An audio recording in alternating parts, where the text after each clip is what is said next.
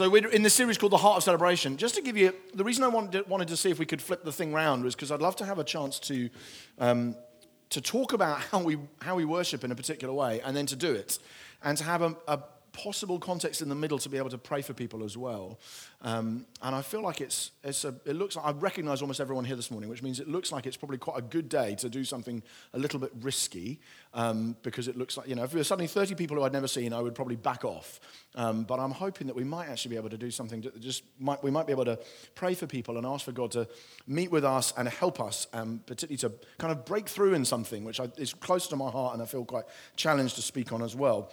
And so we've been doing this little series called Heart of Celebration, looking at the heart that's expectant, waiting for God and knowing he's going to do something, the heart that's resilient, that stands and hangs in there in the face of pressure. And this morning we're looking at the childlike heart, which is what it is to be a heart that's like a kid, and why Jesus tells us to be like children, and how that affects our worship life. But I think it's an incredibly important thing that many of us as British people probably really struggle with. And most of us in the room are British, and even some of us who aren't have lived here long enough to have become British with particular respect to the way we worship together. And I feel like there's an important godly challenge from Jesus to be like a child. And I'd love us to, don't worry, we're not going to have to do the conga. So please just let me lift the cloud of fear. We're going to have to, and with my left, and with my right. We're not going to do all of that. But at the same time, I think there is a godly challenge to be brought, actually, on what it is to be like children before our Heavenly Father. So I'm hoping that will be encouraging and helpful. And and even if it isn't, I'm afraid you're stuck with it. So Christians, if we just turn, if you can, to Mark chapter 9,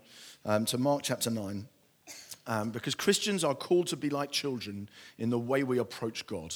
In fact, Jesus uses children as an example a lot for the way we're to approach God. But for some of us, for the fact that Christians are called to be like children is a bit of an embarrassment, if we're honest, because that's always been true, actually. In the first couple of centuries after Jesus died and rose again, one of the biggest accusations against the church was, this is an organization for women, children, and slaves. And educated men in the Roman Empire sneered at Christianity, partly because it attracted all the wrong kinds of people.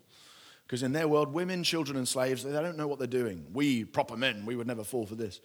And actually that indicates Christianity's always had an appeal to children, and has always had an appeal to people who in a society are perhaps on the margin somewhat, which some of those groups were. And that's kind of even still true today. People sometimes say the church is like the Titanic, women and children first. And people sometimes are a bit critical about that, as if the fact that you attract children or the fact that you have a childlike approach means that serious people, well, obviously in our society, men and women, serious people would look and go, well, you just can't take it seriously. Because it's like a childlike thing. It's a babyish thing. And I remember 10 years ago, we used to have a guest worship leader from, in fact, one or two of you may have been there at the time. We had a guest worship leader from South Africa who would come. We have South Africans here. Yes? And the South Africans, well, you don't need to whoop, but you can if you like. Do you want to whoop? We have South Africans here. There you go. And there was this guy called Evan who was a real clown. He was very confident and very sort of, right, we are going to shake up the stolid Britishness of this congregation. And he'd had this crazy guitar with a kind of weird shape and design, and he'd sort of walk around the thing, dance, okay, we're all going to do this. And he would just get the whole church dancing song. And because he did it, and it would be really celebratory and really loud. But after he'd done it once, there were a number of people in the church who knew he was coming, and they just refused to come. So they'd like boycott that Sunday every year. It might even have been some of you, I don't know. I won't name and shame. But I remember talking to two couples in the church who'd been in the church a long time. Both of them have since left. Not because of him, I don't think. But they would blackball that Sunday because they found it embarrassing to be challenged to dance like children. They didn't like it. And actually, I think there's something, I can understand it, actually, but I also think there's something in here that makes me go, that's where my British culture has probably displaced a lot of biblical exhortation to be childlike and to make lots of noise and to dance and party and so on. And again, we have to do it wisely. And bear in mind, there's sort of 70 of us rather than 700 of us or whatever. We obviously do worship in a particular way. But when I heard that, and for many years I thought, yeah, there's something about English people, if we were English, that doesn't quite like being like a child. And so we find it a bit embarrassing. But the problem is, if you do that, you really cannot because the call to be like a child comes from Jesus. You cannot get rid of the call to be childlike without booting Jesus' teaching out of your framework for worship. That's the problem. Jesus is big on it, actually, and we'll see that. So I want to read a couple of passages from Mark chapters 9 and 10, which focus in on that. The first one begins at Mark chapter 9 and verse 33, and then at the end of a few verses of that, we're going to jump into chapter 10, beginning at verse 13. So this is Mark 9, verse 33. And they came to Capernaum, and when he was in the house, he asked them, "What were you discussing on the way here?" But they kept silent, for on the way they had been arguing with one another about who was the greatest, which is a bad start. And he sat down and called the 12, and he said to them, "If anyone would be first, he must be last of all and servant of all." And he took a child. From where? We don't know. He took a child and put him in, maybe just created one, who knows, and put him in the midst of them, and taking him in his arms, he said to them, "Whoever receives one such child in my name receives me, and whoever receives me receives not me, but him who sent me." That's one little story about a child, saying, you guys think you're the greatest, you need to be like a child. Come on, that's the story. And then he jumps, chapter 10, we'll jump into chapter 10 and verse 13. There's a bit about divorce in the middle, which we won't talk about today. And 10:13, and they were bringing children to him that he might touch them. And the disciples rebuked them. But when Jesus saw this, he was indignant, and he said to them, "Let the children come to me. Don't hinder them, for to such belongs the kingdom of God. Truly, I say to you, whoever doesn't receive the kingdom of God like a child shall not enter it." And he took them in his arms and blessed them, laying his hands on them. That's twice in the space of 2 chapters that Jesus uses a child as an example for the disciples, and both times the disciples get a good telling off. And the Gospels actually put a lot of emphasis on children even outside of these passages. So 2 of the Gospels start by describing Jesus as a child, which if you're writing ancient biographies of heroic figures is not how you would do it. Today you do. In biography, well, I was brought up in blah, blah, blah. That's not how you would typically do things in the ancient world, because you want to present people as worthy of sort of veneration and respect. And you don't start with them as children who are helpless and unable to do anything for themselves. Jesus, when he's talking to adults in the Gospels, repeatedly uses words addressing children. Now, that's patronizing when we do it. So if I was to say, "Good morning, children," you would know I was either joking or really rude. But in the ancient world, that you could do it, but there would be a sense in which you were saying, so Jesus is healing people, and he speaks to this woman who's been ill for a generation, and he says to her, "Daughter, your faith has healed you." Jesus is only in his 30s. So he's speaking to a woman who's almost certainly older than him, and yet calls her daughter, which again, in our world, we wouldn't really do, but he's trying to help gently lead people into an understanding that they are children of God, his children in a meaningful sense, as he is God. He calls the disciples children. He says to them at the end of John, "Children, have you caught any fish? Little children, I'm telling you this." He quite often does it, actually. He also then makes a point of healing a lot of children in the gospel stories from demons or sicknesses, and he raises 2 children from the dead. There's 3 people who he raises from the dead in the gospels, and 2 of them are children. So he has quite a strong focus, actually, on kids in his earthly ministry, and then he uses them as examples for the disciples. He said, if you're not like this, you can't enter the kingdom. We've got one of the lovely things about this congregation is it's nearly half made up of children on some days, and I love how many little kids there are here. They're so helpful.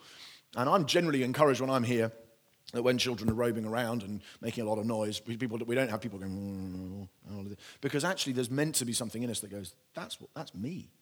And obviously there's a time and a place for saying, okay, the guy's preaching now, so we have kids work, but that's fine. But underneath it, our heart is the same as the little boys who are running, and awful lot of them do seem to be boys, just kind of running around and bumping into things and shouting and charging and play fighting. There's meant to be something of that in us. And Jesus is quite big on that. The question, I guess, is why? Why is it true? Okay, Jesus says be like a child. Why? Why would he say that? What is it about children that should serve as an example for us? And interestingly, in the story we've just read, we are not actually told. Jesus at no point says, become like a child because children of this, this, and this. Doesn't do it. The passage never says, therefore you should all be full of faith, or exuberant, or trusting, or noisy, or smelly, or whatever it might be. But I think we can guess why Jesus says it. I think we can guess based on some clues in the passage and on some ways in which we know children are like. Some things that are just true of kids. So I'm going to introduce you to 6 children, okay? This is a picture of mine. These are my kids on the outer ends, and then my nephews and nieces on my side of the family in the middle. We've got 2 other little baby ones who can't sit up. So this is a picture of them nearly about 2 years ago. So on the left-hand end, in the yellow coat, is my son Zeke.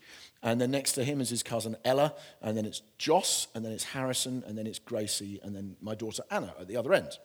And I think you can learn something. I'm just putting them up there. They'll stay there for a minute because I'm going to tell a few stories about a few of them. But just help us see some of the ways in which we can learn from children in worshiping and approaching our Father. And I know how difficult it will be to hear some of this stuff for some of us because it's just not the way we're wired as British adults, which most of us are. And I think there are 4 things, right, using these people and many others like them, and the story we've just read, I think there are 4 things we can tell, perhaps, are going on when Jesus says, be like a child. I think that children represent humility versus pride, as in humility as opposed to pride. I think they represent security as opposed to fear. I think they represent trust as opposed to cynicism. And I think they represent exuberance as opposed to embarrassment. Those are 4, if you like, I'm doing 4 pairs. They represent, I think, humility, not pride, security, not fear, trust, not cynicism, and exuberance, not embarrassment, I think. And within the context of our personalities, please, I'm not going to try and get you to do something which you find excruciating. Some of you are already worried, thinking, what's he going to make me do? Howl like a wolf or something as part of this. I don't think that would be worshipful, and I'm not going to ask you to do anything like that. You've been in meetings, some of you have been in meetings where that kind of thing, the leader does feel the need to make everybody do something weird for the sake of it. We're not going to do that. But I do think that sometimes within the constraints of our personality, we do need to allow the Holy Spirit to work on us and say, you take yourself a bit too seriously sometimes, and you might think that you're bigger than you are, and you might need to learn from people like this, wearing their funny pantomime glasses and sitting there quite naively going, I'm being taken a photo of wearing silly glasses. And all 4 of those pairs, I think, are very significant when it comes to cultivating a heart of celebration, which is what we're trying to look at in the course of this series, building up, of course, to having a great celebration time at United in a couple of weeks. So there's 4. I'm going to leave this up here for a bit, okay? There's 4 pairs. The humility versus pride is my first pair, and the strongest clue in the text that we've just read is that children represent humility, not pride. And the reason I say that is because the context is all about, and the first story was all about the disciples have been going on their way, just chatting away. And you imagine Jesus is a little bit ahead, but he kind of knows what they're doing. So he's sort of over, when you're hearing fragments of conversations thinking, they're talking about this, but you don't say anything. And then he waits to the house and then says, so what were you guys chatting about? And they say, nothing. And he said, because he knows they've been talking, who's the greatest? Are you great? Oh my God, I think I'm a better disciple than you. I think they take themselves a bit seriously, they're puffing themselves up. And he says, listen. And then he gets a child and puts the child in front of them. And then he says, you got to receive children. That's the way you become great. You become great by becoming small. That's what greatness is. And if you think you've grown out of childlike faith, you've got a huge problem. You need to be like a child. Now, the reason for that is not that children are all humble, which I think I've probably initially assumed is that that's right. Children are all very humble. Adults are all very proud. So adults should become like children. But I think that's not true in the text, but I also think it's not true in ordinary life. I think most children think they rule the world.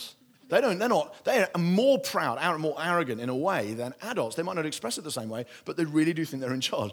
And so Joss, right? So Joss is the third from the right in the blue and white stripy top. So he's my brother's son, and they're over in Brighton. And he's a very self-confident, assertive little boy. He's very explorative. If he was here now, he'd quite happily just sort of walk in, just go, hello, what's the, like that. He's just that kind of, throws himself around, he thinks he rules the place. He's a lovely spirit to him, but he's not humble, right? That will need to be taught to him. And so my brother and his sister-in-law have got this they catechize him. It's hilarious. They do this.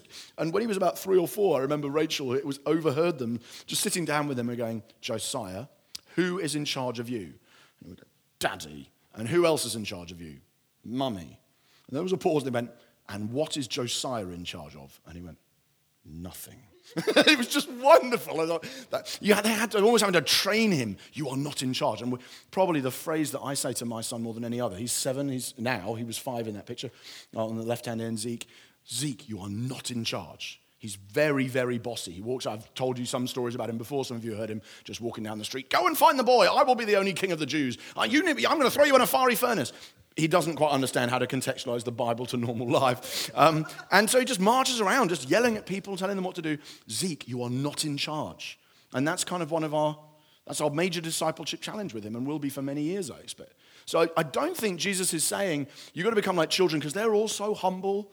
I think if you have children, you know that that's not how they come out. Or if you did, then well done you, because most of us haven't.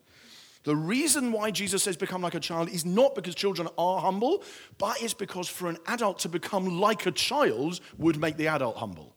Do you see the difference? He's not saying, hey, become like a 5-year-old because 5-year-olds are humble. He's saying become like a 5-year-old because if you do, you would have to be humble. Because for you to behave like a child or to think of yourself that way it would create humility in you, because it would require you to understand, I don't understand everything. I'm not the greatest. And you imagine Jesus sitting down with Peter, James, and John. Peter, or actually, since you're John, might as well call you John, right? John, with an H, okay? John, who is in charge of you? Jesus. And who else is in charge of you? God the Father. And what is John in charge of?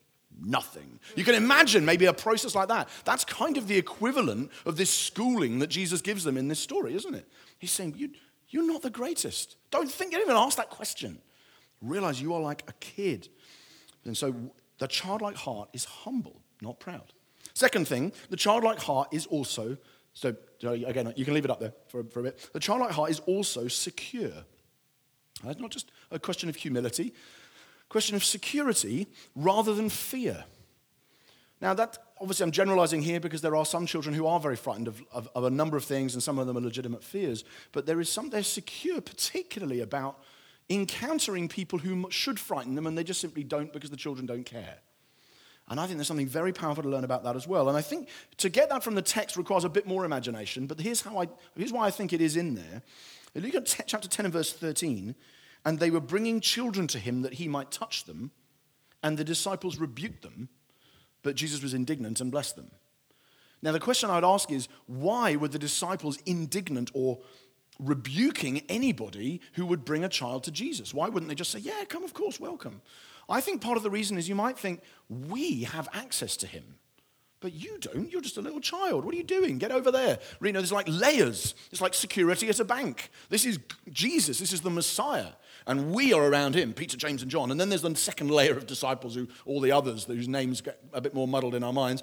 And then there's the crowds, and then there's the poor or the lepers or whatever. And over here, there's little children. You are not priority cases to see the master. I kind of imagine something like that may be going on. There's a sense that you are not entitled access to him. Now, the text doesn't say that for sure. I know that. But that's kind of how I understand why else are they doing it. They don't seem to rebuke most people. They rebuke children. And I think it's because they think children don't deserve access. And the lovely thing about the children, of course, is they don't care. They don't know what access is. They're just like, can I touch you? Oh, hello, mister. And that's, again, we sometimes around, and they were bringing children.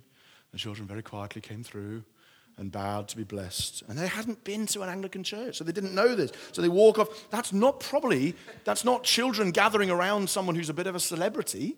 They're excitable, they're bouncy, and they come in, and they are very secure and able to do things. And now my kids are very secure with me, and they're often very secure, as I've just said, too secure, probably, with lots of other people. They will be very assertive, and some of you have had run-ins with my children, for which I probably apologize, in terms of just very, very, like sometimes overconfident. In fact, I had one recently where Anna was with me. She's just a little bit too secure with my love for her.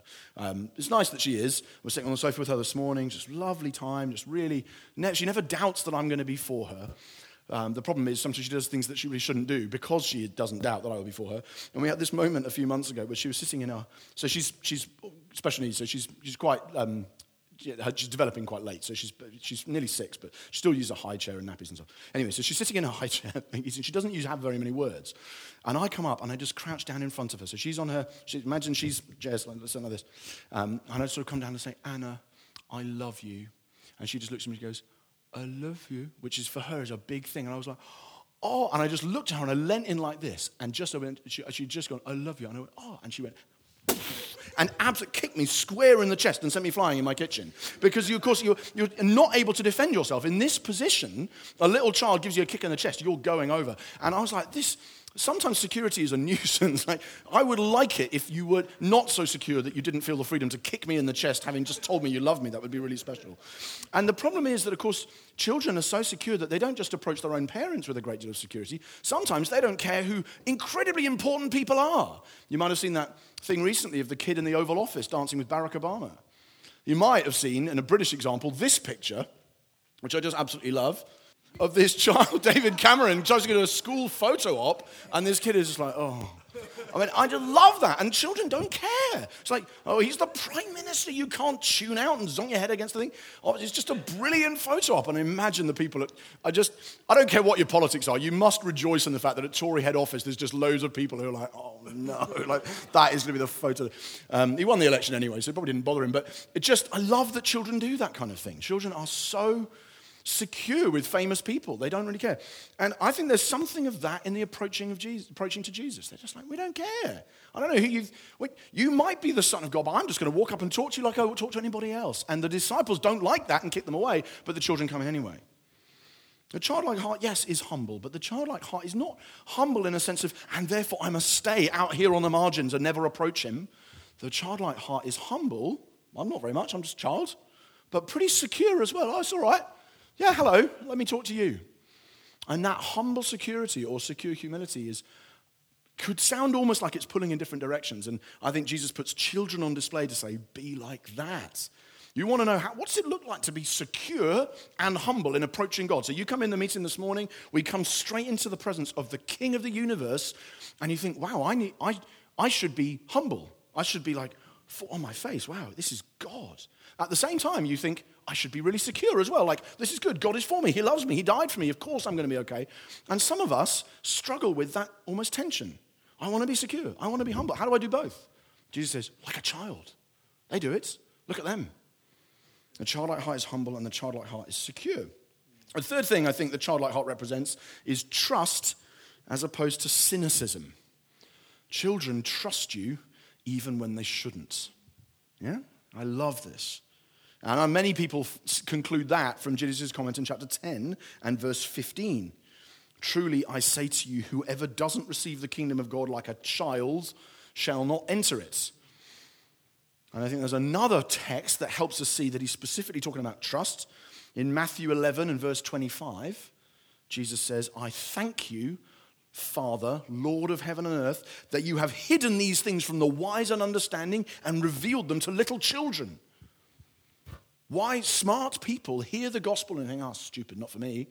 Kids hear the gospel and think, yeah. There's a trust in a child that absolutely repudiates or just gets rid of all cynicism. You cannot be trusting and cynical at the same time. And children, of course, trust. And a story, you may have heard me tell the story before, and if so, I'm sorry, but when I was a kid, my dad told me that Parmesan cheese was made by grating the Italian's feet. And it's the kind of thing you hear as a child, and obviously you hear it now and you laugh and you think that's appalling to tell someone. But the problem is if you hear it at the right kind of age, some of you have got stories like this, you hear it at the right kind of age, you believe it when he says it, but it then takes you many years before you stop and think, that's not true, is it? Have you had that where a parent tells you something when you're 6 and you believe it? You guys have done it. You've had 6 kids, you must have done it lots of times. Like these random lies parents tell to try and put their children off things. And I was probably way too old. I was probably sort of 12 or 13 before I realized, oh no, it's not, it comes from cows. I just thought, grated off the Italian's feet. You're just like, it almost sounds plausible because when you've smelt it, you think, I've never smelt an Italian's foot, but that's roughly what I expect it smells like. And so some of you know Ollie, my friend Ollie, who's one of the elders in the church. And so I said to him, have you got any versions like that? He said, oh yeah, they've got a 5-year-old boy called Finn. And I said, oh yeah, they've got a thing. Finn doesn't like washing his hair. So I've just convinced him that if he doesn't wash his hair will fall out like Grandad no hair. Because he's got a bald, his dad is bald. So he's like, your hair will fall out if your Grandad no hair. And so he's just got this thing. And then Ollie said to me, it worked just last night. I said, so Finn, you're going to come wash your hair? Oh yes, otherwise I'll lose my hair like Grandad no hair. He's just convinced him of this. Children trust you. And then Ollie told me after, he said, I also told him that the guinea pigs had died, but that just made him cry. And I was like, that's really unpleasant, so let's not abuse the trust that children have for us. But anyway, and then my favorite example was, some of you all know a guy called David, who's our trust manager, our administrator for the whole church. And he works with us over in Eastbourne. And I said to him, did you have any of these? And he said, well, I don't remember telling any of those. I'm sure I have. But he said, I do remember being told one like this. And I thought it was inspired lie. I just thought it was a wonderful example. So he said he was about 7 or 8, and he was walking around a graveyard with somebody who was showing him around for some reason. I don't know quite what the context was. And he noticed that some of the graveyard areas had railings around them. And he said, age 7 or 8 or something, why does some of the graves have rails around them? And the guy immediately says, oh, they're the people who died when they were in prison, which was the most fantastic lie. And David goes, oh, okay. And he said, and I was much too old. I was like about 15 or 16 before I realized, I don't think that's true. I don't think they imprison people after they're dead. I just thought it was fantastic. The thing is, children trust you. They're not cynical. And some of us really struggle with the idea of imitating that because we don't want to be gullible. We don't want to be naive. We are, in fact, many of us, if we're, again, English adults, we probably are much more worried about being gullible and naive than we are about being cynical. But I think in the kingdom of God, if you're given a choice, take being naive over being cynical. And I say that as somebody who loves reading books and study. I submitted my PhD last week. Hooray! And I'm not encouraging ignorance. I'm just saying I think and I'm personally very wide. I'd much rather be cynical in the sinful Andrew. I'd much rather be someone who never gets hoodwinked because I like education. But I think there is something of the weight of his teaching here is saying that's not your biggest problem. Your biggest fear should not be I might get duped sometimes. And I'm not encouraging stupidity, but your biggest fear should be that your heart becomes hard because you cannot trust. And so you spend the whole life going, but what if, and oh yeah, and this happens when people share stories of what God's doing in their lives. You hear a miracle story, and many of us do. We default and say, but I bet it won't last. And it becomes almost impossible for God to do anything that we are persuaded by or convinced of. And so actually, Jesus said, you got to be like children. Children are trusting rather than cynical. And Jez shared a quote with me a couple of weeks ago from Caitlin Moran, who writes for various newspapers, and some of you had read her writing. And she just said, in an article about something else, she said, cynicism is like armor. It protects you, but you can't grow in it or dance. Cynicism is like armor. It protects you, but you can't grow or dance. And I thought that was such a helpful picture. And I think there is something of us. We go, all right, I'm protected, I'm safe. I've been tricked before. I don't want to fall for it again. I'm safe, I'm in armor. But you can't grow and flourish if you have that kind of heart. The childlike heart is trusting. It's trusting. One more for now, and then I'm going to summarize what it means for worship, and we'll pray. The childlike heart, I think, fourthly, represents exuberance as opposed to embarrassment. And this is, again, a work of imagination in this story, having seen children when someone exciting is around. Jesus, from what we can tell of Jesus, he was the kind of guy who, when he walked in, people were interested that he was there. They were excited and they gathered to him everywhere he goes. As soon as word of his miracles starts, have you heard this guy raised a child from the dead? This guy healed this guy does this. He's got power over sicknesses. He speaks. He's turning the world upside down. Have you heard? The news about him spreads. Adults are flocking around him going, what? What's the news? Imagine how much more that was true of children. They were excited and they gather around. And again, we read chapter 10, verse 16 slightly floatily.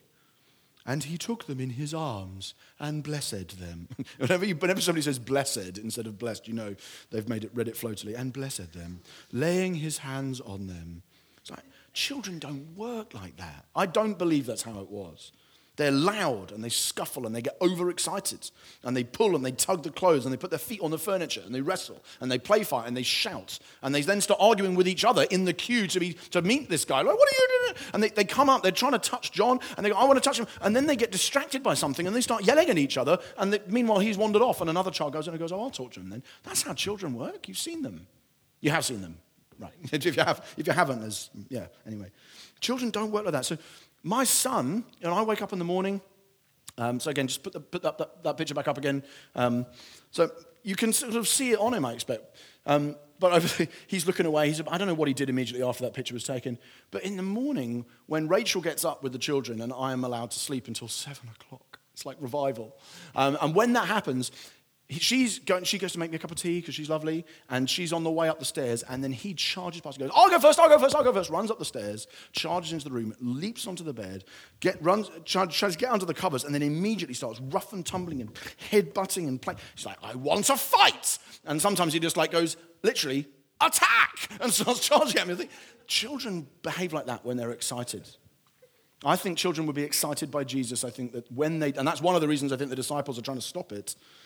In Matthew 11:16, Jesus describes children as those who are singing and playing games in the marketplace. In other words, they're being exuberant and noisy. It was true in the ancient world as well as it is now. And so the disciples want the children to stand back, embarrassed. No, don't do that. Feel bad about it. Oh, sorry. And they just go, and charge in, and they are exuberant and noisy. And then when the disciples tell them off, Jesus rebukes them and says, you should be like that too. The childlike heart is exuberance. So what's that got to do with corporate worship? Well, it's pretty simple in a way, and it probably applies itself in many ways. What does it look like to celebrate God with humility, security, trust, exuberance? What does that look like? I think it looks like the Psalms. It looks like noisy, musical shouting, clapping, raucousness, if you like. That's what it looks like in parts. Clap your hands, all you nations. Shout for joy aloud. Wake up, O my soul. Awake, O harp and lyre. I will wake up the dawn. Praise him with cymbals. Praise him with tambourines and dancing. I don't have to literally do all of those things at once. It's kind of, don't have enough hands. But, make a joyful noise. I think this kind of childlike worship looks like the Psalms. I think childlike worship looks like the church in Corinth. Childlike celebration involves participating and not watching. I think it does. I think that's what kids do. They assume they're part of it. They go, I'll join in. They don't just go, and I think that the church in Corinth like that involves everybody bringing together their gifts and says, I've got something to bring. I'll pitch in. Yeah, of course I will. Everyone, Paul says it in Corinth. Everyone's got a song, a teaching, an interpretation, a prophecy, or whatever. Everybody joins in. That's that kind of worship. I think it looks like Revelation. It's diverse. It's noisy and loud. Then I looked and I saw before me a multitude that nobody could count from every tribe and tongue and nation. Everyone on earth was represented here, and they were all making an enormous racket. It's kind of what the original Greek means. And I think it looks like regular church meetings where people come together and say, do you know what? I have a capacity, because of what God's done in me, to be freshly amazed by the gospel, even though I've heard it many, many times before. Comes out, I'm preparing, God, for you to come and speak to me in a way that I know I will have heard some of this stuff already if I've been here before. I'll have sung that song before. I might have sung it 20, 30, 50, 100 times before. I might have heard that passage preached on many times before, and I'm still coming because as a child, I'm able to get excited by things that I've seen before. And you may have heard me read this before, G.K. Chesterton, but it's so good, I'll read it again. He says, because children have abounding vitality, because they are in spirit fierce and free, therefore they want things repeated and unchanged. They always say, do it again, and the grown-up person does it until he's nearly dead. For grown-up people are not strong enough to exult in monotony, but perhaps God is strong enough to exult in monotony. It's possible that God says every morning, do it again to the sun, and again in the evening, do it again to the moon. It may not be automatic necessity that makes all daisies alike. It may be that God makes every daisy separately. He's just never got tired of making them. It may be that he has the eternal appetite of infancy, for we have sinned and grown old, and our Father is younger than we are. And I think that childlike worship looks like being able to come to God and say, do you know what, I may know what it is. Do it again. Okay, we're going to break bread. Do it again. Okay, we're going to sing this. Do it again, God. I want to renew my strength by finding my childlike satisfaction in something that I kind of already know. And obviously, as church leaders and worship leaders, we've got a responsibility to help with that. But I think all of us, in some sense, God is calling us to be children approaching God together in worship. So what I want to do is I just ask the band to kind of come up, and we're going to worship in a moment. But I'd love to be able to pray for a few people. And I'm not going to ask anybody to do anything weird, but I would like to pray for anybody who you think this is, I think if I'm honest, I think this is an issue with me. I think God is speaking to me this morning about becoming more childlike. I think that's something I could use some help with, right? Some of you are already there. Some of you are not yet there, and you don't think that you're ready to be prayed for about. That's fine. But I think there might be a number of people in the middle who say, actually, that is. I do grow up too quick. And often, one of those things, cynicism, maybe that's in my life, or the insecurity of the embarrassment. I think those things are part of my life, and I would love God to help me with that. And if any of those things are true, we're not going to make a big deal out of it, but I'd just love you to stand now, and we'd love to pray for you. I'd love to pray for you.